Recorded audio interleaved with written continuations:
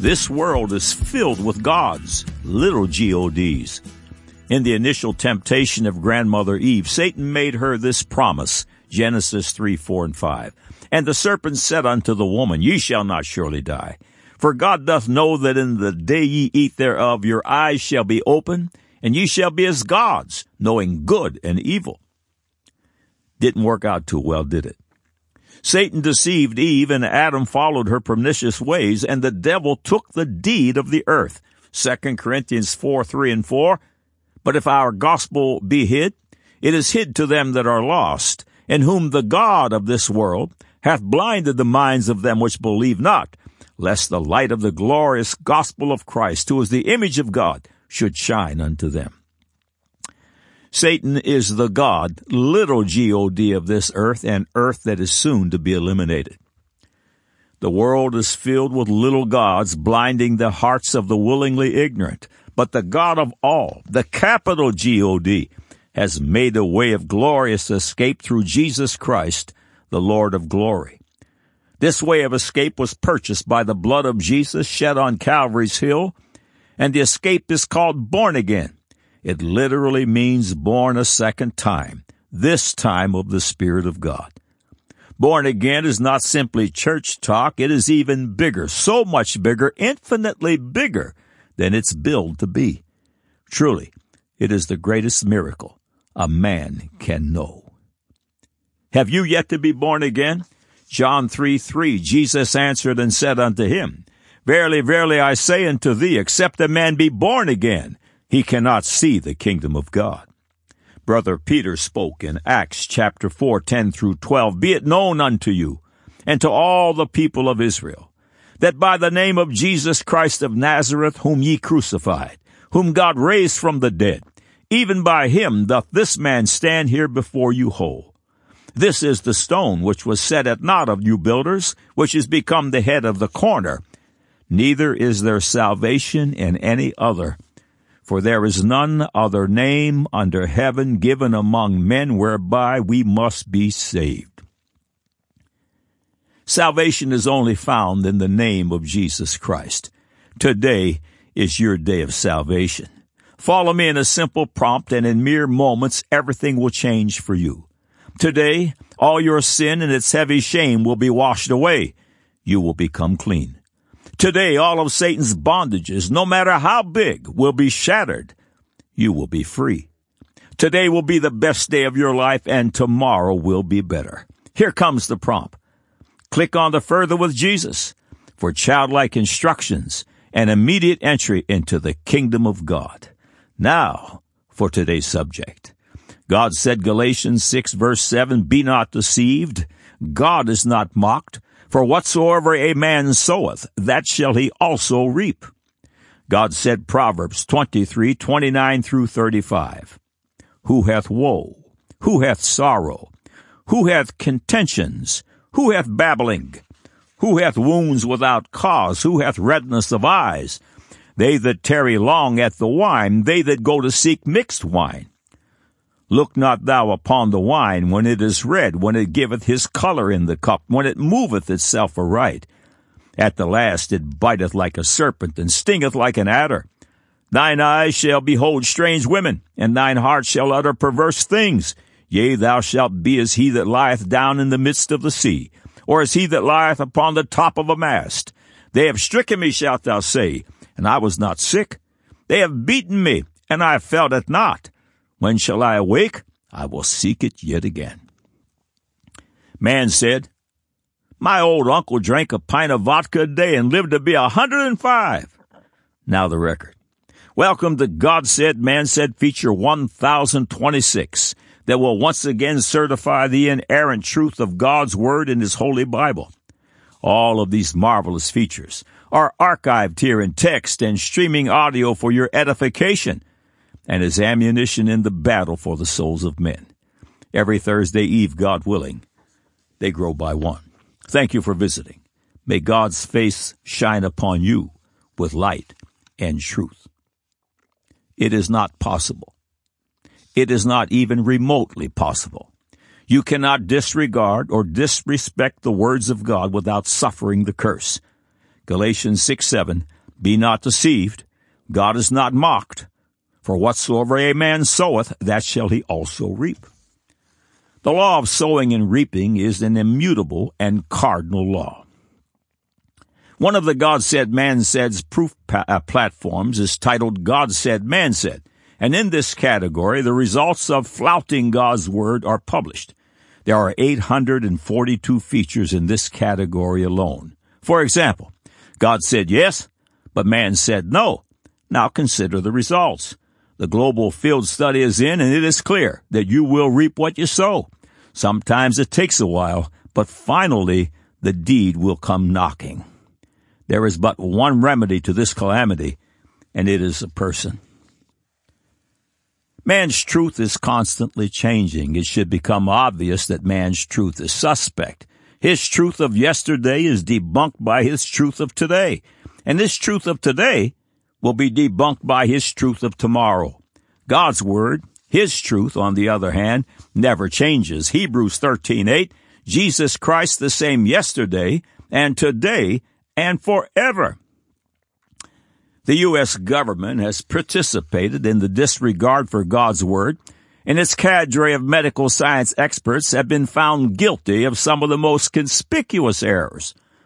Those errors include, but are not limited to, the dietary food pyramid, promoting deadly trans fats, replacing natural breastfeeding with man-made formulas, promoting homosexuality, and mishandling quarantine, just to name a few. God Said, Man Said has published numerous features regarding alcoholic beverages. In this feature, we lay down some foundational information and post some of science's latest findings. The following is from the God Said, Man Said feature, Wine is a mocker, strong drink is raging. When God condemns an action, wise men and women take heed. Years ago, while working in the prison ministry, I met a man named Victor. Victor was an alcoholic and was incarcerated as a result of deeds spawned by his bondage. Victor had all the necessary tools to succeed in life, but in his approximate 60 years, success was absent. Poor Victor's life was wasted, and many other lives affected. Family members, friends, loved ones, employers, taxpayers, and more were directly damaged by his actions. I asked Victor when he became an alcoholic, and he said, "My first drink." Moderation didn't work good for Victor. God Said, Man Said, alcohol and Christians. In etymology, which is the study of words, a guideline exists known as the rule of first occurrence. The rule basically states that a word's definition is established during the word's first use. The word drunken is first found in Genesis 9:21. This is the first account of the existence of alcoholic beverages and of someone suffering the effects of alcohol, and it happened to none other than Noah. Scientists note that Noah was blindsided. He was an expert husbandman, making wine for hundreds of years. But this time, immediately after the worldwide flood, things were not the same. Further on in this feature, I will explain. Nevertheless, Noah became drunk and passed out in his tent. His son Ham, in the presence of his brother, showed disrespect to his father concerning this matter. When Noah awoke, being aware of what Ham did, he cursed Ham's son Canaan. This young man went on to populate the land of Canaan, which today is the land of Israel. These people, as well as the Ishmaelites and the other Arabian people, presently reside in the Middle East and are participating in the region's terrible turmoil. They will find themselves complicit and bringing about the great and horrendous battle of Armageddon. Imagine, the first occurrence of alcoholic beverages will go on to participate in the battle of Armageddon. The devastating effects of alcohol are in fact like an Armageddon on the world's population. The statistics cited are from the United States. The effects of alcohol in many other nations, I'm sure, are as bad or even worse than those of the U.S. The current population of the United States is estimated at 328.2 million people. Consider these facts. 1 in 8 adult Americans are alcoholics, and another 76 million are adversely affected by its results. Annually, an estimated 88,000 people die from alcohol-related causes, and it is the third leading preventable cause of death. Alcohol is involved in 50% of all violent crimes as well as 50% of all fatal accidents. 3 out of 10 U.S. citizens will be involved in an alcohol-related auto accident in their lifetimes. Imagine, it is estimated that the U.S. forks out over $167 billion a year as a result of the damages of alcohol. More than 10% of America's children resides in an alcohol-abusive home and suffers psychosomatic illnesses. Consider the broken hearts of deserted mothers, fathers, and children. Consider the broken homes, the adultery, rape, fornication, and other woes that are caused by consuming alcoholic beverages. Another terrible devastation caused by alcohol is the effects of it on the unborn in the mother's womb. It is called fetal alcohol syndrome. It can be caused by a mother drinking as little as one alcoholic beverage during pregnancy. It is the number one cause of birth defects and renders its children with IQs 13 to 16 points lower than their non-affected counterparts. Many cases of mental retardation are the result of fetal alcohol syndrome. Drinking kills neurons, causes cancer, destroys livers, damages the ability to discern between right and wrong, and so on. With this phenomenal weight of witnesses testifying against the consumption of alcohol, why does so much biblical confusion appear to exist? The Word of God speaks about wine and strong drink. Wine is the main focus of this article. I wrote earlier that Noah was the first man in recorded history to become drunken, and that scientists say that this righteous man was blindsided, and here's the reason why. The natural fermentation process that causes the juice of the grape, for instance, to ferment, is a result of atmospheric changes that took place during the days of Noah. Prior to the great Noahic flood, a water canopy encompassed the earth. The water canopy was destroyed by God and cast down to the earth. It has since been replaced with an ozone layer. According to scientists, the banished water canopy would have filtered out the ultraviolet killer rays from the sun. For one thing, UV rays cause bacteria, a natural yeast, to form on the grapes in the field, as well as on all other fruits, which in turn causes the juice to ferment. Prior to Noah, these UV rays were blocked by God's water canopy. Consequently, Noah would have been unaware of the dangers of fermentation.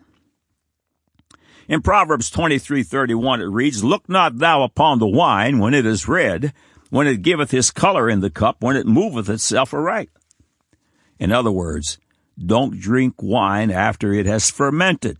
Also, the wine God commanded us not to drink had a very low alcoholic content because of the low levels of sugar in the grapes of the Middle East in comparison to today's alcoholic beverages.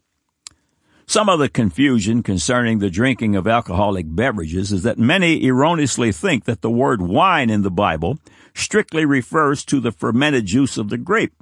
A simple search of the scriptures, however, reveals that unfermented grape juice is called wine as well as the fermented juice. This is shown in the following scripture passages. Isaiah 65:8, "Thus saith the Lord, as the new wine is found in the cluster, and one saith, destroy it not, for a blessing is in it, so will I do for my servants' sakes, that I may not destroy them all." Joel chapter 2:24, "And the floors shall be full of wheat, and the vats shall overflow with wine and oil." Please note that it is called wine as it comes forth from the winepress. In the Old Testament, there are two Hebrew words which are both translated into English as the word wine. The first word, tirosh, occurs 38 times, and it means must, fresh or new wine.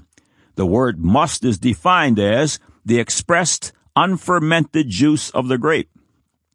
Again, from the textbook Archaeology and Bible History, the following excerpt deals with the two Hebrew words translated as wine.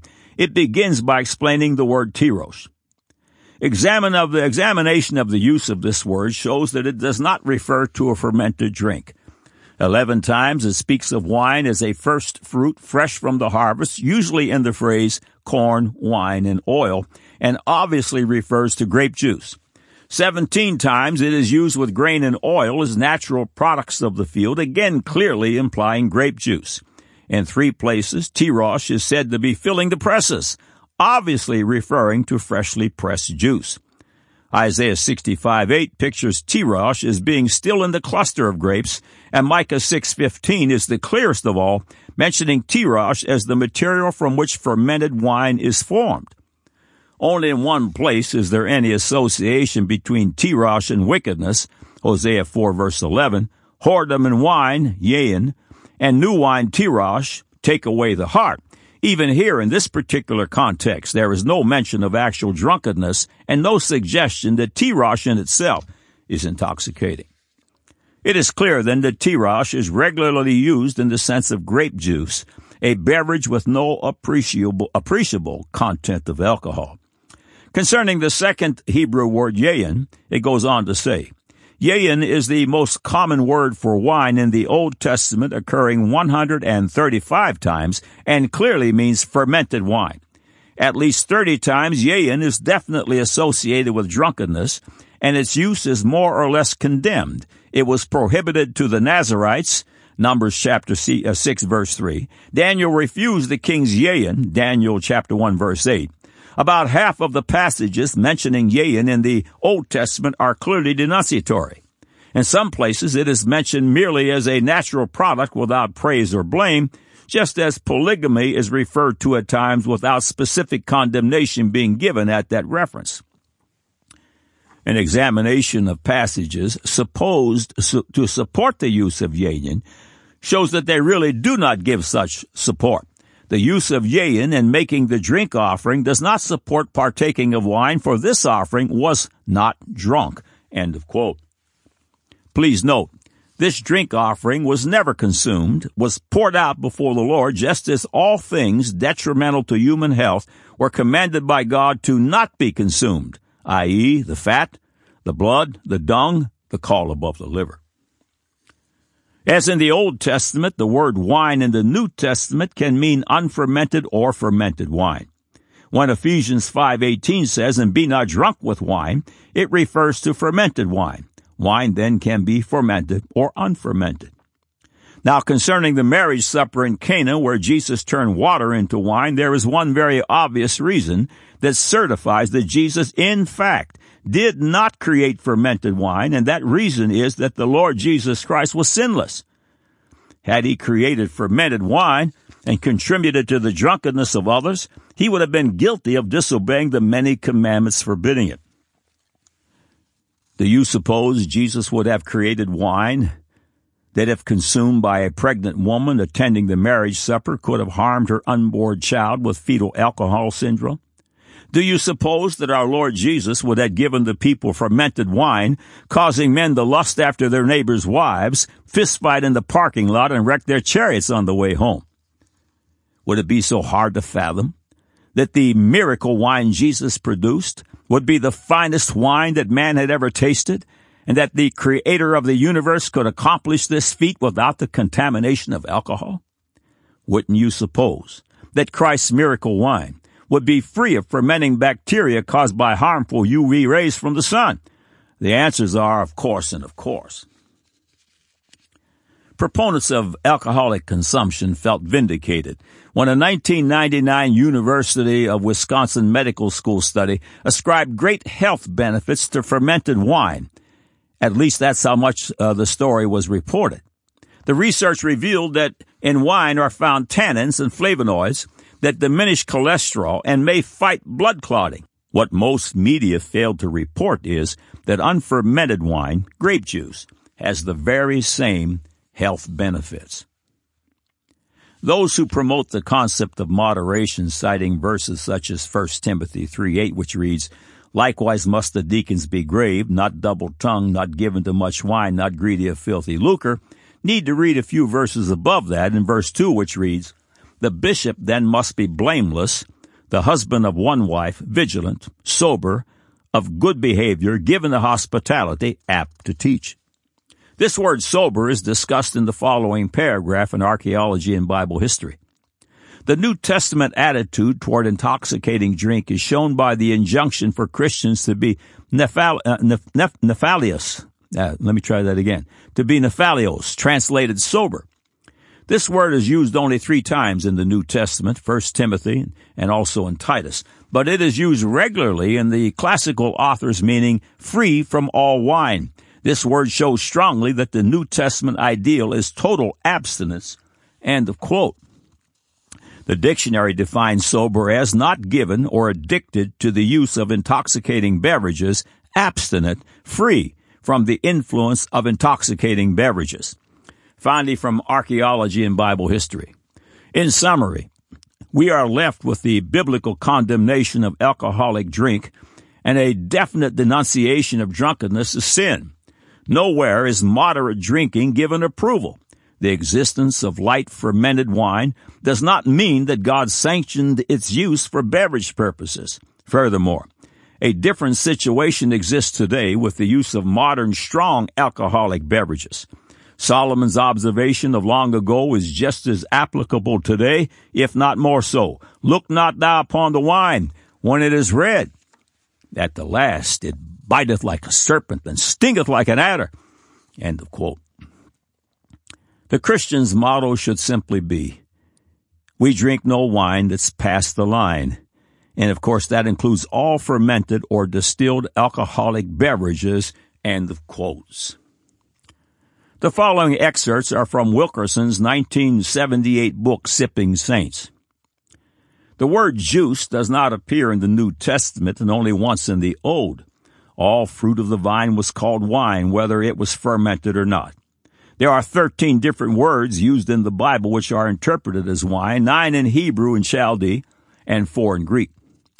The distinction between fermented and unfermented wine is cited by ancient writers, again from Wilkerson's Sipping Saints.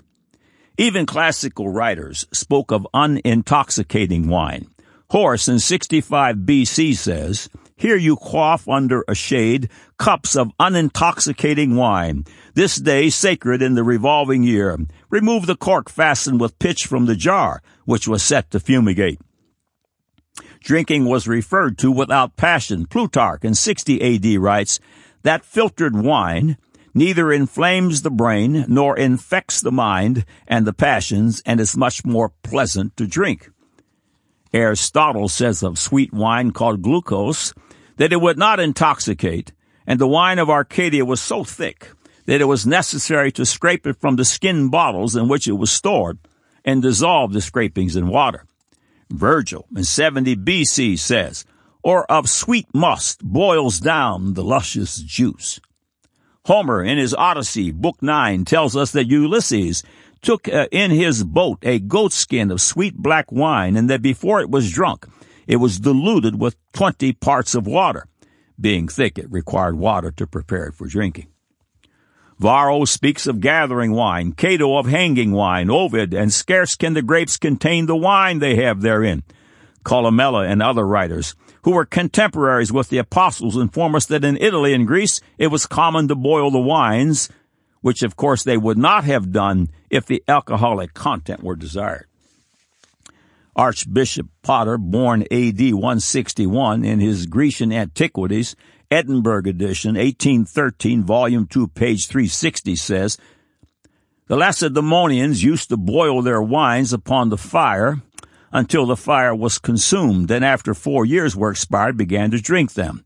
He refers to Democritus, a celebrated philosopher, who traveled across the greater part of Europe, Asia, and Africa, and who died in 361 BC. Also to Palladius, a Greek physician, is making a similar statement. These ancient authorities called the boiled juice of the grape wine. The Mishnah states that the Jews were in the habit of using boiled wine. Kitto, volume 2, page 477. Concerning boiling the juice, Wilkerson weighs in with the following. "It is an unchangeable law of nature that venous fermentation requires temperatures between 50 degrees and 75 degrees Fahrenheit. Fermentation in climates above 75 degrees Fahrenheit would be acetous, vinegar-like.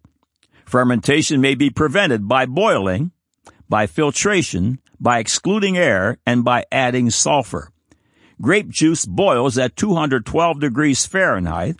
Alcohol evaporates at 170 degrees Fahrenheit, which is 42 degrees below the boiling point, the object of boiling being to preserve the sweetness of the juice.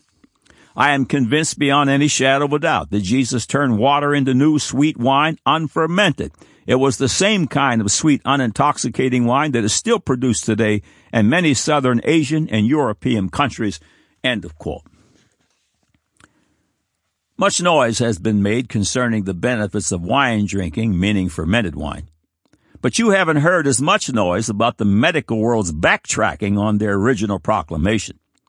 The following paragraphs are from God Said, Man Said's Wine Number 2. They address these issues. The following excerpt is from the publication Better Nutrition. Solid research indicates phytonutrients in the wine, not the alcohol, are the awesome antioxidant workers. Red wine and its non-alcoholic equal, purple grape juice, are brimming with the antioxidants resveratrol, grapeseed anthocyanins, quercetin, ellagic acid, phenolic flavonoids, and epicatechin. Purple grape juice is perhaps the most powerful antioxidant on earth, having demonstrated the highest ORAC rating of more than 40 fruits, vegetables, and juices tested in the lab. End of quote. The following excerpts are from a report citing the research concerning alcohol consumption. The headline reads, Cancel Happy Hour. Alcohol Shrinks Brain. This is its title. It reads, December 5, 2003. Forget that Cabernet at dinner. At happy hour, just say no. For middle-aged people, drinking alcohol in moderate amounts actually causes the brain to slightly deteriorate, a new study shows. What's more, you get no protection from stroke, which runs contrary to previous studies that show moderate alcohol intake is associated with some protection against it.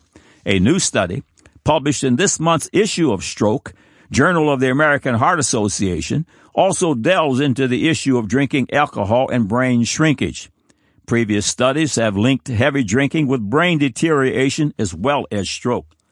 But this is the first to show that even moderate drinking, 7 to 14 drinks a week, causes the same sort of brain atrophy, and it occurs as early as in middle age.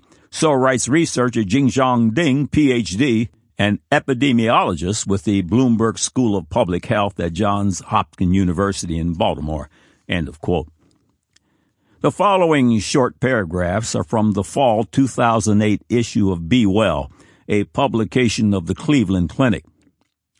Since researchers found the link between red wine and reduced risk of heart disease, many women have been enjoying a glass a day. However, women should weigh the benefits and risks for themselves after the surprising finding that all types of alcohol, including wine, increase a woman's chances of developing breast cancer. End of quote. God Said, Man Said, Alcohol and Christians, Part 2.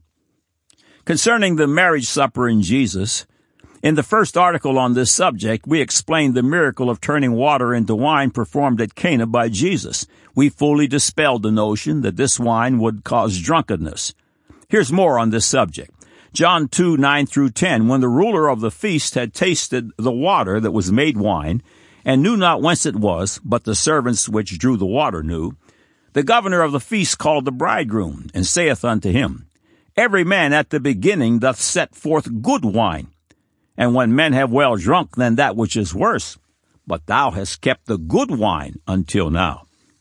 Concerning the words good wine in verse 10, ancient writers Pliny and Plutarch stated that good wines were those which would not intoxicate, having had their alcoholic content removed. Concerning good wine, Dr. S. Bacciochi of Andrews University, author of Wine in the Bible, said, Scriptural and moral consistency requires that the good wine produced by Christ was fresh, unfermented grape juice. This is supported by the very adjective used to describe it, namely kalos, which denotes that which is morally excellent, instead of agathos, which means simply good. End of quote. Concerning Timothy's stomach, much to-do has been made about the instructions that the Apostle Paul gave Timothy in 1 Timothy 5:23. Drink no longer water, but use a little wine for thy stomach's sake and thine often infirmities. Again, from a preview of wine in the Bible. Ancient writers such as Aristotle, Athenaeus, and Pliny indicate that unfermented wine was known and preferred to alcoholic wine for medical purposes because it did not have the side effects of the latter. In the light of these testimonies and of the other biblical teachings regarding wine, it is reasonable to assume that the wine recommended by Paul for medical use was unfermented grape juice. The conclusion of the whole study on the biblical teaching regarding the use of alcoholic beverages can be summarized in one sentence. Scripture is consistent in teaching moderation in the use of wholesome unfermented beverages and abstinence from the use of intoxicating fermented beverages. End of quote. Alcohol consumption is Satan's snare. In the September 14, 2018 issue of The Week on their Health and Science page, you'll find the following excerpts under the heading, How Much Alcohol is Safe? In a hotly disputed finding, a major global study has concluded that there is no safe level of alcohol consumption, and that even the occasional drink can be harmful to your health. The Global Burden of Disease study examined data on drinking in 195 countries between 1990 and 2016, focusing on how consumption affected risk for 23 different alcohol-related issues. The researchers found that even as little as one drink a day over a year slightly increased the incidence of health problems. A low level of alcohol use does seem to provide some protection against heart disease and diabetes, researchers acknowledge, but those benefits are outweighed by other impacts, end of quote. The September 4, 2020 issue of The Week posits a healthier drinking life. Excerpts from the article follow. New federal guidelines in the works may soon put a damper on cocktail hour, said Samantha Reddy in the Wall Street Journal. The change, which has to be approved by 2 federal departments before officially becoming part of U.S. dietary guidelines, comes in light of growing evidence that moderate alcohol consumption contributes to more than 60 diseases, including 6 types of cancer. Whatever kind of study you looked at, says Boston University alcohol researcher Timothy Namey, 2 drinks a day is associated with a higher risk of death than drinking 1 drink a day, end of quotes. In an August 24, 2018 article published on LiveScience.com, researchers discovered that when it comes to alcohol, there is no such thing as moderation. Excerpts from the feature, There's no safe level of alcohol consumption, global study finds. Here's what they had to say. Drinking alcohol in moderation is more harmful than previously thought, according to a new study that concludes there's no safe level of alcohol consumption. The comprehensive study, which analyzed information from millions of people in nearly 200 countries, found that alcohol is tied to nearly 3 million deaths globally each year, with about 1 in 10 deaths linked to alcohol use among people ages 15 to 49. What's more, any protective health effects of alcohol were offset by the drink's risk, including strong links between alcohol consumption and the risk of cancer and injuries such as those resulting from car accidents. The study analyzed information from nearly 700 previous studies to estimate how common drinking alcohol is worldwide, and examined also another 600 studies, including a total of 28 million people, to investigate the health risk tied to alcohol. The researchers found that, globally, about 1 in 3 people, 32.5%, drink alcohol, which is equivalent to 2.4 billion people worldwide, including 25% of women and 39% of men. Worldwide drinking alcohol was the 7th leading risk factor for early death. The researchers said that based on their results, public health campaigns should consider recommending abstinence from alcohol. Humphreys, professor of psychiatry and behavioral science at Stanford University, not involved in the study, called the work the most sophisticated global study of the impact of alcohol on human health ever conducted. End of quote. It is not even remotely possible You cannot disregard or disrespect God's word without suffering the curse. Inherent within every commandment of God is a blessing or a curse, because God's word is the supernatural, inerrant truth. Obeying it yields the fruit of the blessing of doing the right thing. Because God's word is the supernatural, inerrant truth, disobeying it yields the deadly fruit of the curse of doing the wrong thing. When God's word condemns any activity, wise men and women, boys and girls obey. It's a matter of doing the right thing. Run to the commandment and judgment, not from it. God said, Galatians 6, verse 7, Be not deceived. God is not mocked. For whatsoever a man soweth, that shall he also reap. God said, Proverbs 23, 29 through 35, Who hath woe? Who hath sorrow? Who hath contentions? Who hath babbling?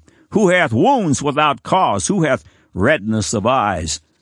They that tarry long at the wine, they that go to seek mixed wine. Look not thou upon the wine when it is red, when it giveth his color in the cup, when it moveth itself aright. At the last it biteth like a serpent, and stingeth like an adder. Thine eyes shall behold strange women, and thine heart shall utter perverse things. Yea, thou shalt be as he that lieth down in the midst of the sea, or as he that lieth upon the top of a mast. They have stricken me, shalt thou say, and I was not sick. They have beaten me, and I felt it not. When shall I awake? I will seek it yet again. Man said, My old uncle drank a pint of vodka a day and lived to be 105.